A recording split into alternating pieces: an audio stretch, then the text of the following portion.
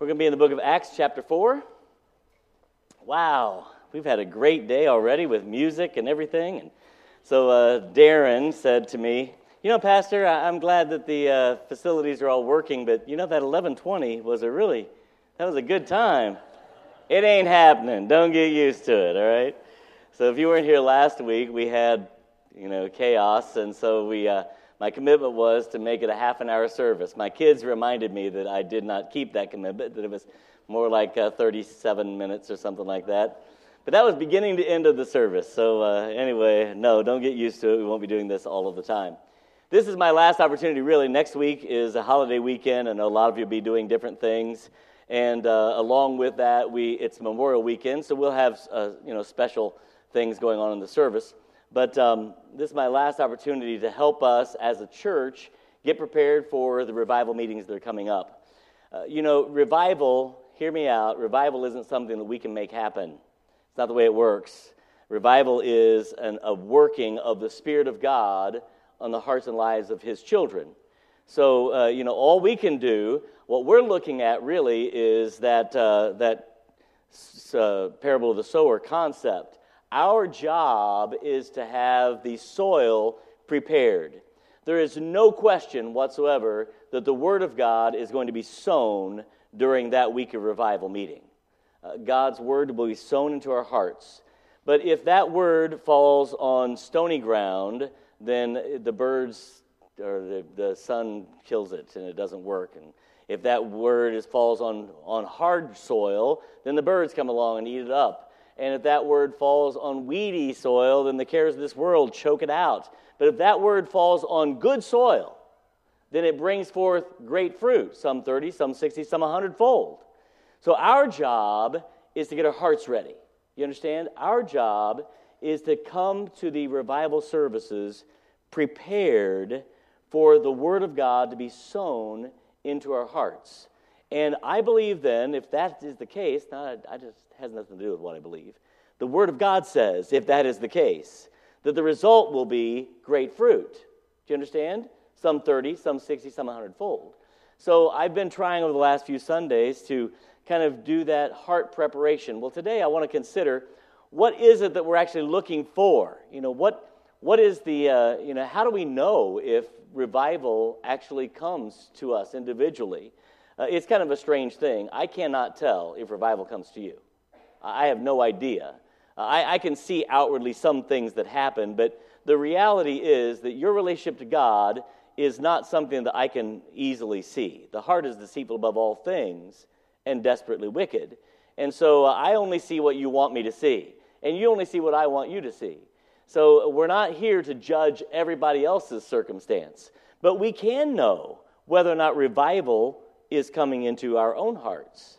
So what I'm going to do today is look in Acts chapter 4 at a time in which the church was especially sensitive to the things of God, on fire for the Lord. And I want us to say, okay, when we're seeing this in us, then we are, in a place where we are close to God, things are happening. So it may or may not be called revival by definition, because revival is that we've kind of fallen back from that and we're pulling back up to, or letting God pull us back up to a warmer relationship to Him. And maybe it is that this is where you're already walking, I'm aware. But when the church is looking like this Acts chapter 4 concept, then we're going to know that God is doing something in our midst that's not just normal church, not just what happens everywhere across the country when people gather themselves in what we call a church building every Sunday. I don't know about you, but I could care less if that's all we're looking for. Then you can get that anywhere. Do you understand? I don't want to be content with a God that is mediocre, or with a belief system that is mediocre, or with a relationship to this God that is mediocre. And I want God to do some things. And I know that from time to time we kind of need to be spurred on to those. At least I do. And I'm going to assume that you're not that much different than I am. In Acts chapter 3, we'll be in Acts chapter 4, okay? But in Acts chapter 3, let me tell you what happens, all right? You kind of remember this story. Peter and some disciples walk into the city, and there's a beggar, and he's saying, alms, I want something. And Peter looks at him and says that famous line. He says, silver and gold have I none, but such as I have, give I thee. In the name of Jesus Christ of Nazareth, rise up and walk. And then he goes walking and leaping and praising God, the Bible says. And this great thing happens, and it stirs the city leaders up to no end. And in Acts chapter 4, they've been dragged before the leaders, and it's all about how they're responding, how they as the disciples are responding, and how the church is responding to all of this. And it shows us what the people of God look like when they're on fire, when God is moving in the midst. And this, quite honestly, I want to become the prayer of Southeast Baptist Tabernacle, that God would do the same kinds of things in this congregation. Let's go to him in prayer.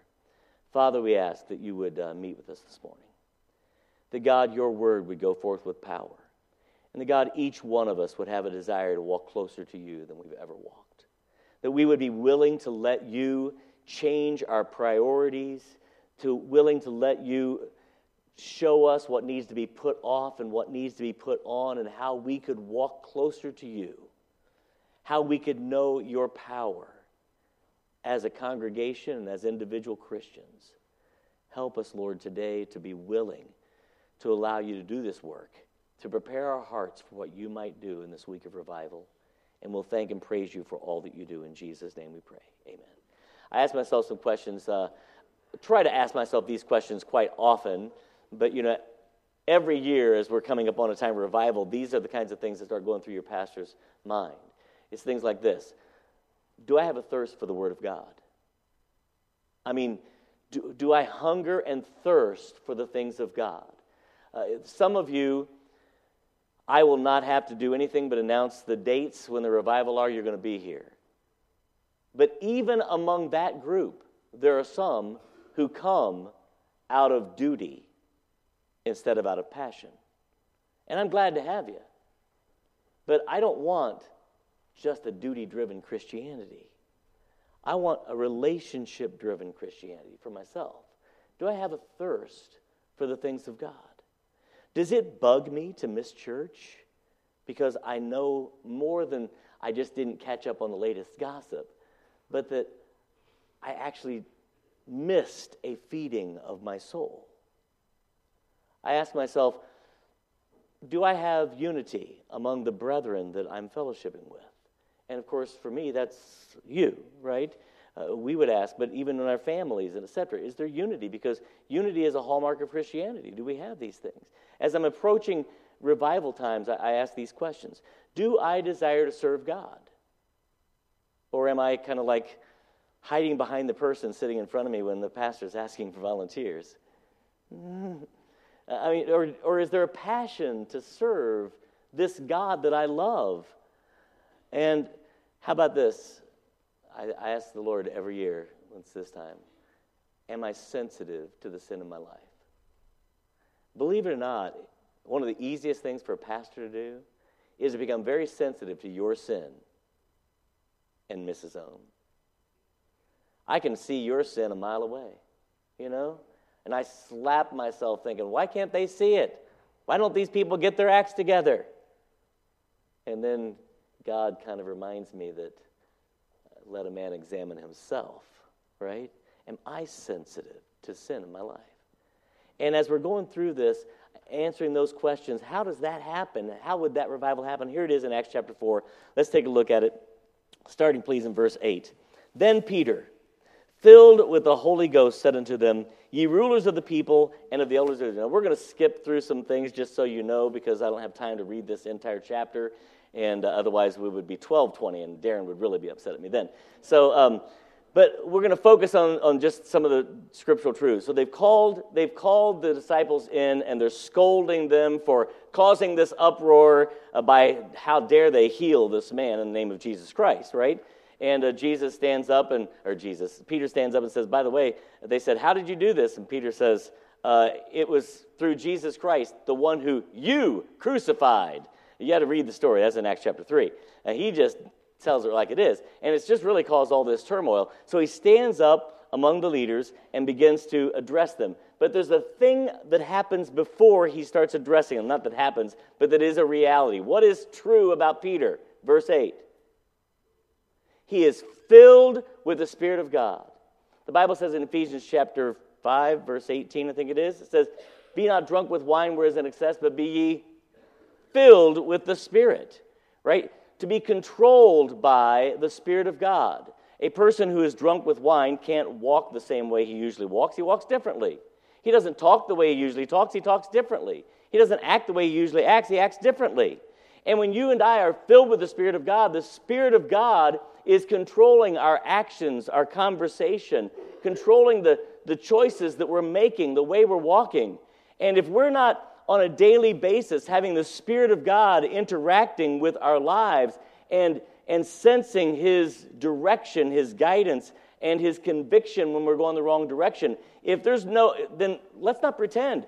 We're missing the key component. None of the rest of chapter 4 matters if you don't start with being filled with the Spirit of God. In Galatians chapter 5, we're told what the fruits of the Spirit are. And if we're filled with the Spirit of God, then we're going to exhibit the fruits of the Spirit. Love, joy, peace, long-suffering. Keep going. We're going to exhibit these fruits in our lives. Are we filled with the Spirit of God? And by the way, in Ephesians chapter 5, implied by this passage, and be not drunk with wine where is in excess, but be filled with the Spirit, what is implied by that passage? Any ideas where you have to kind of read my mind here. This is a choice. Would you agree?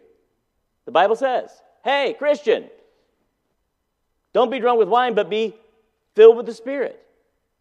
You know, if we're sitting around just waiting for God to zap us from heaven with lightning, that's not what this is about. Being filled with the Spirit is you and I relinquishing the control we have over our lives and surrendering ourselves a living sacrifice, holy, acceptable unto God, which is His reasonable service. That's what being filled with the Spirit of God is. When we're hanging on to our rights and we're hanging on to what we want to do and we're telling God how He's going to bless us and what He's going to let us do, we're not filled with the Spirit, let's be honest. And until we start with this filling of the Spirit, we can't get to the rest of the revival message. Let's begin now to say, God, show me what is missing in this filling of the Spirit, that I would exhibit the fruits of the Spirit on a regular basis and know what it is to be filled with the Spirit. Go down to verse 12. There's a clear understanding of the gospel that people get when they are walking close to God. You let people start drifting away from God, and they start embracing things like, well, everybody's going, right? Now, answer this question for me. Does God love everybody? Yes. Does God want everybody to go to heaven? Yeah, He's not willing that any should perish, but that all should come to repentance. Yes. That's not the issue. But the issue is that not everybody gets to go. It doesn't work this way. Look at what verse 12 says. Neither is there salvation in any other, for there is none other name under heaven given among men whereby ye must be saved. As we are walking closer to God, the reality of the gospel message hits us. And by the way, can I point out, what are the disciples doing? Because this message is clear to them and is indelibly clear to their hearts.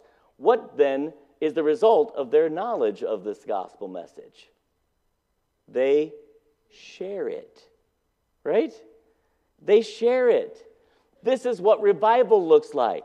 When people are walking close to God, you know what comes natural? Understanding the gospel, and understanding the gospel means no one goes but through Jesus. I've got to tell them. This is a natural outflowing of filled with the Spirit. As you and I are entering into a week of revival, we're asking God to do these kinds of things for us, to make the Bible message very clear, and then the burden of the Bible message to come upon us. The reason they're standing before leaders today is because they understood clearly the gospel message and with boldness declared it. And now they're standing before these leaders, filled with the Spirit, understanding the gospel message. Verse 13 gives us the boldness. Now when they saw the boldness of Peter and John and perceived that they were unlearned and ignorant men, by the way, this could be your pastor's life verse. I count myself as this. I really do. I'm usually pretty bold, probably sometimes more so, speak when I should slow down, But I can understand this concept of being, unlearned and ignorant. I'm not, a scholar. I'm not. I am a doctor, but it's not, it's thankfully that God was just gracious and Pensacola gave me a doctorate. But I'm not a scholar. You can be around me 15 minutes, you know that. I don't try to be one. What I am is someone who believes the Word of God, and I want to become bold in that belief. And that's what happens when we get the gospel message clearly in our minds. Okay, I've got this resolved. I'm no longer questioning, is Jesus the only way? But I have now accepted this truth, and it becomes my reality. Now, what that gives me is the boldness to share that truth. When people are walking close to God, there's this filled with the Spirit concept that brings them to a clear understanding of the gospel, that gives them the boldness to share the gospel message, because that's what others need in order to be saved. When they saw that they were ignorant and unlearned men, they marveled and took knowledge of them. And listen to this. This is what made the difference. Education, I'm not against education. I think all of you should get master's degrees, doctors, if you can get it. I'm serious. I mean this. I don't think you should ever stop learning. Stop learning, you start dying. It's just not a good place for us to be. But here's how you become the person that God's going to use. It's not through the book. It is through the book, but it's not through reading a book. It's not through going to classes and seminars. It is through spending time with Jesus. Do you see that? They marveled that they were ignorant and unlearned men, and they took note that they had spent time with Jesus. I'm asking a question to Southeast Baptist Tabernacle. As we're coming into this time of meeting, with the Word of God being sown in our hearts, are we walking filled with the Spirit of God? Clearly understanding the gospel, sharing the gospel boldly, and that comes about because we are spending time with Jesus. Southeast, if we're not setting aside time every day to meet with God and to pray and to read and study His Word, do we really believe that we're ever going to be the kind of church that's being described here in Acts chapter 4? Do we really believe that we're going to be the kind of church that's going to shake the foundations of a society around us if we're not spending time with Jesus? Read the books, that's great. Take classes, that's fantastic. But in the doing, spend time with the Lord. Go on down, if you would, please, to verse 18. And they called them and commanded them to not speak at all, nor to teach in the name of Jesus.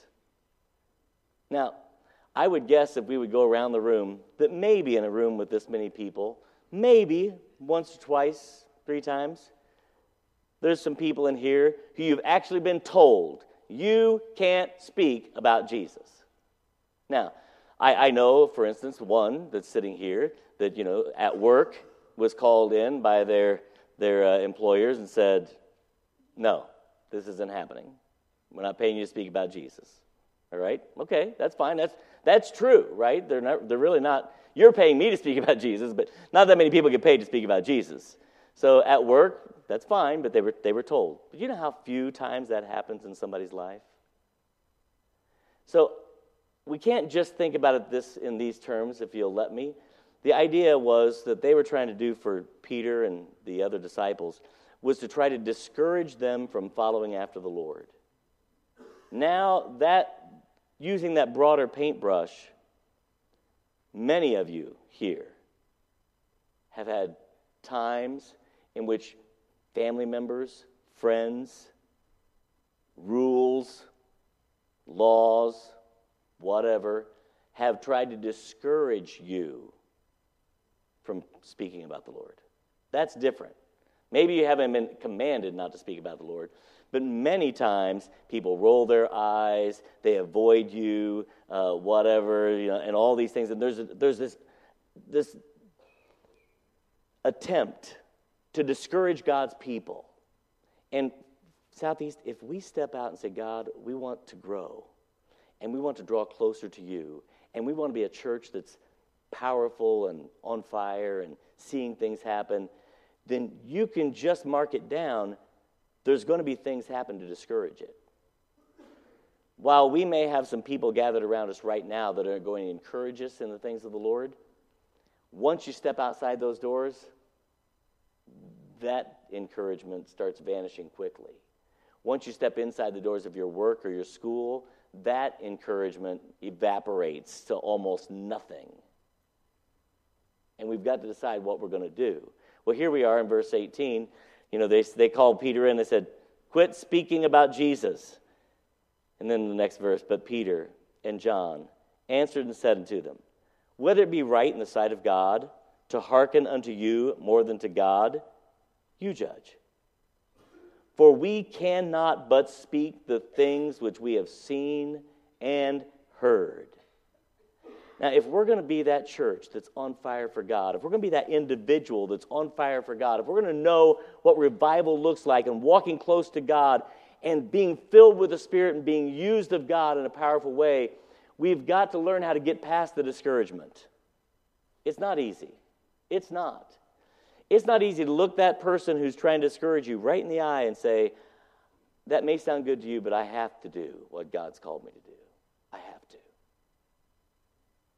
But it's going to be the difference between a quasi-mediocre, average church and a church that is on fire, being used by the Holy Spirit of God to shake up the city around them. Do you see the difference? They said, oh, no, we're not going to be discouraged. That may sound good to you. It may be convenient for you if we stop talking about Jesus. It may be convenient for you. Now, please hear me out. There's that fine line between I'm not going to stop talking about Jesus and I'm going to be rude. All right? Rude is never a biblical concept. You simply don't, years ago, I'm talking about years ago, thankfully, and Baptists were really notoriously bad about this. We would teach people to go knock on a door, hello, and we would be like the proverbial salesman. Put your foot in the door, so they can't close. No. You know what? Somebody puts their foot in my door, you know what I want to do? Break their foot with my door. I don't care if they're there in the name of Jesus or what. You understand? Like, that's my house. And we're not called upon by God to be rude. But we cannot let the idea that not everybody wants this message keep us from sharing it. We cannot let discouragement settle over our Christianity. That is what forces churches into average and mediocre. That's what it becomes. Peter and John said, I'm sorry, that may sound good to you, but we cannot do anything but what God's called us to do, but to speak the truth about Jesus, things that we have seen and heard. Go down to verse 24. And when they heard that, they lifted up their voice to God. What are the words? With one accord. I already brought this up, but here is a truth. One of the things that is absolutely true about a church that is on fire for God is unity. Find a church that is splintering, and you will find a church that is not filled with the Spirit of God, that does not have a clear understanding of the gospel, that is not burdened for the souls of people so that they share the gospel. They're splintering and fracturing, and things are going to fall apart. If there's one thing that consistently throughout the New Testament is the hallmark of God's people, is unity. Jesus himself said it this way to the disciples, and hereby shall men know that ye are my disciples, if you have love one for another, right? One for another. When Christians can't get along, then why would the world want what we're speaking to them about? Why would they even want it? So you destroy the gospel message by going and complaining to your beautician about your husband or your pastor, right? And then try to share the gospel with her. Why does she want what you've got? She can get that from anybody, right? Don't misunderstand, but the uniqueness about Christianity is that we may not all agree, and we don't even like each other sometimes, but we learn to love each other in spite of that. That's a uniqueness about Christianity. By the way, God looks at us, and He doesn't always like us, would you agree? But He always loves us. It's a uniqueness about Christianity. And so we've got to let God unify the body in order for this kind of ministry to take place. So they lifted up their voices to God. And by the way, let's back up a little bit before we get to the unity and talk about this. They lifted up their voices to whom? To God. What do we call it when we're lifting up our voices to God? Prayer. Would you agree, and you're going to see it again in just a little bit, would you agree that prayer has to become an integral part of God doing a work in a body of believers? Would you agree with me that if we're not praying for one another and with one another, that we're not ever going to get to an Acts chapter 4 church? We'll never see God doing this kind of movement amongst us if we don't learn how to pray. In fact, I'm jumping ahead of it here, but go ahead to verse 31. And when they had, what's the word? Prayed, the place was shaken. Wow. We're never going to be that kind of church if we don't figure out how to pray for and with one another. It was an interesting thing. I was having a conversation, I won't tell you who with, but they said to me, if we really believe this, then why aren't we having more conversation about it just as believers? And this person was commenting about the fact that when we are in the halls together as a body of believers, there's less conversation about the Lord than the weather and the toilets and if this is our reality, then why isn't the Lord like a major part of our conversation? And honestly, that's one of the reasons why I'm preaching this message, is because I don't want Southeast Baptist to be that kind of a church. I want us to be the kind of church that we do understand the importance of the Lord. And so, it starts with this concept of praying, and then God begins to shake things up, and things begin to happen like never before. And so they seek the Lord. And when they're seeking the Lord, here's what they say in verse 29. And now, Lord, behold their threatenings, and grant to thy servants that with all boldness they may speak what? Hear me out. Not speak your opinion. Not speak your pastor's opinion. Right? That's not where the power is found. That we may with all boldness speak thy word. That we understand the emphasis must be on the word of God. It's not on the Constitution of Southeast Baptist Tabernacle. It's not on our statement of faith. It's not on the pastor's message. It is on the word of God. Because the word of God is quick and powerful and sharper than a two-edged sword. That's what's powerful. And so they spoke the word. And of course, then in verse 31, when they prayed, the place was shaken. And let's keep going in verse 31. Where they were assembled together. Now, this is just the truth.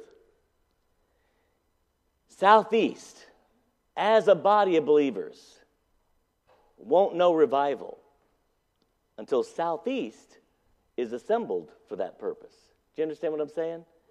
I mean, if we all skip out and then we miss out, God revives the 15, 20, 35, 50, 75, whatever. But the church misses out. This shaking of God's power happens when God's people assemble themselves together. And I'm saying this, I want to be careful. I don't want you to show up because I browbeat you into it, right? If you show up because I make you feel guilty, then you're going to hate me for it the whole time that Dave Young's preaching. I can't wait till this is done. All right, Pastor, you owe me one. No, that's not it. We're missing it. So I'm not asking you to assemble yourself because Pastor John will be disappointed if, no. I'm wanting us to have such a thirsting for the power of God as a body of believers that we just assemble ourselves because we all want it that badly. What God might do in a week of meetings where the Word of God is being sown onto a heart that's ready and open and willing to let fruit come forth. So they were assembled together, and they were all, there it is again, filled with the Holy Ghost. And there it is again, they spake the word. And there it is again, with boldness. And there it is again in verse 32, with one heart and one soul. And look at verse 33. And with great power, the apostles gave witness of the resurrection of the Lord Jesus Christ, and great grace was upon them all. And folks, if that were a description of Southeast Baptist Tabernacle, wouldn't you be saying, wow, that's the kind of church I want to be at? That's what we're asking God to do. How do we know we've got revival? Filled with the Spirit, understanding the gospel, preaching it with boldness, having absolute unusual unity, praying and asking for God's power, and seeing God's power shake the very foundations of our individual lives, and Southeast Baptist becomes changed. Heads bowed.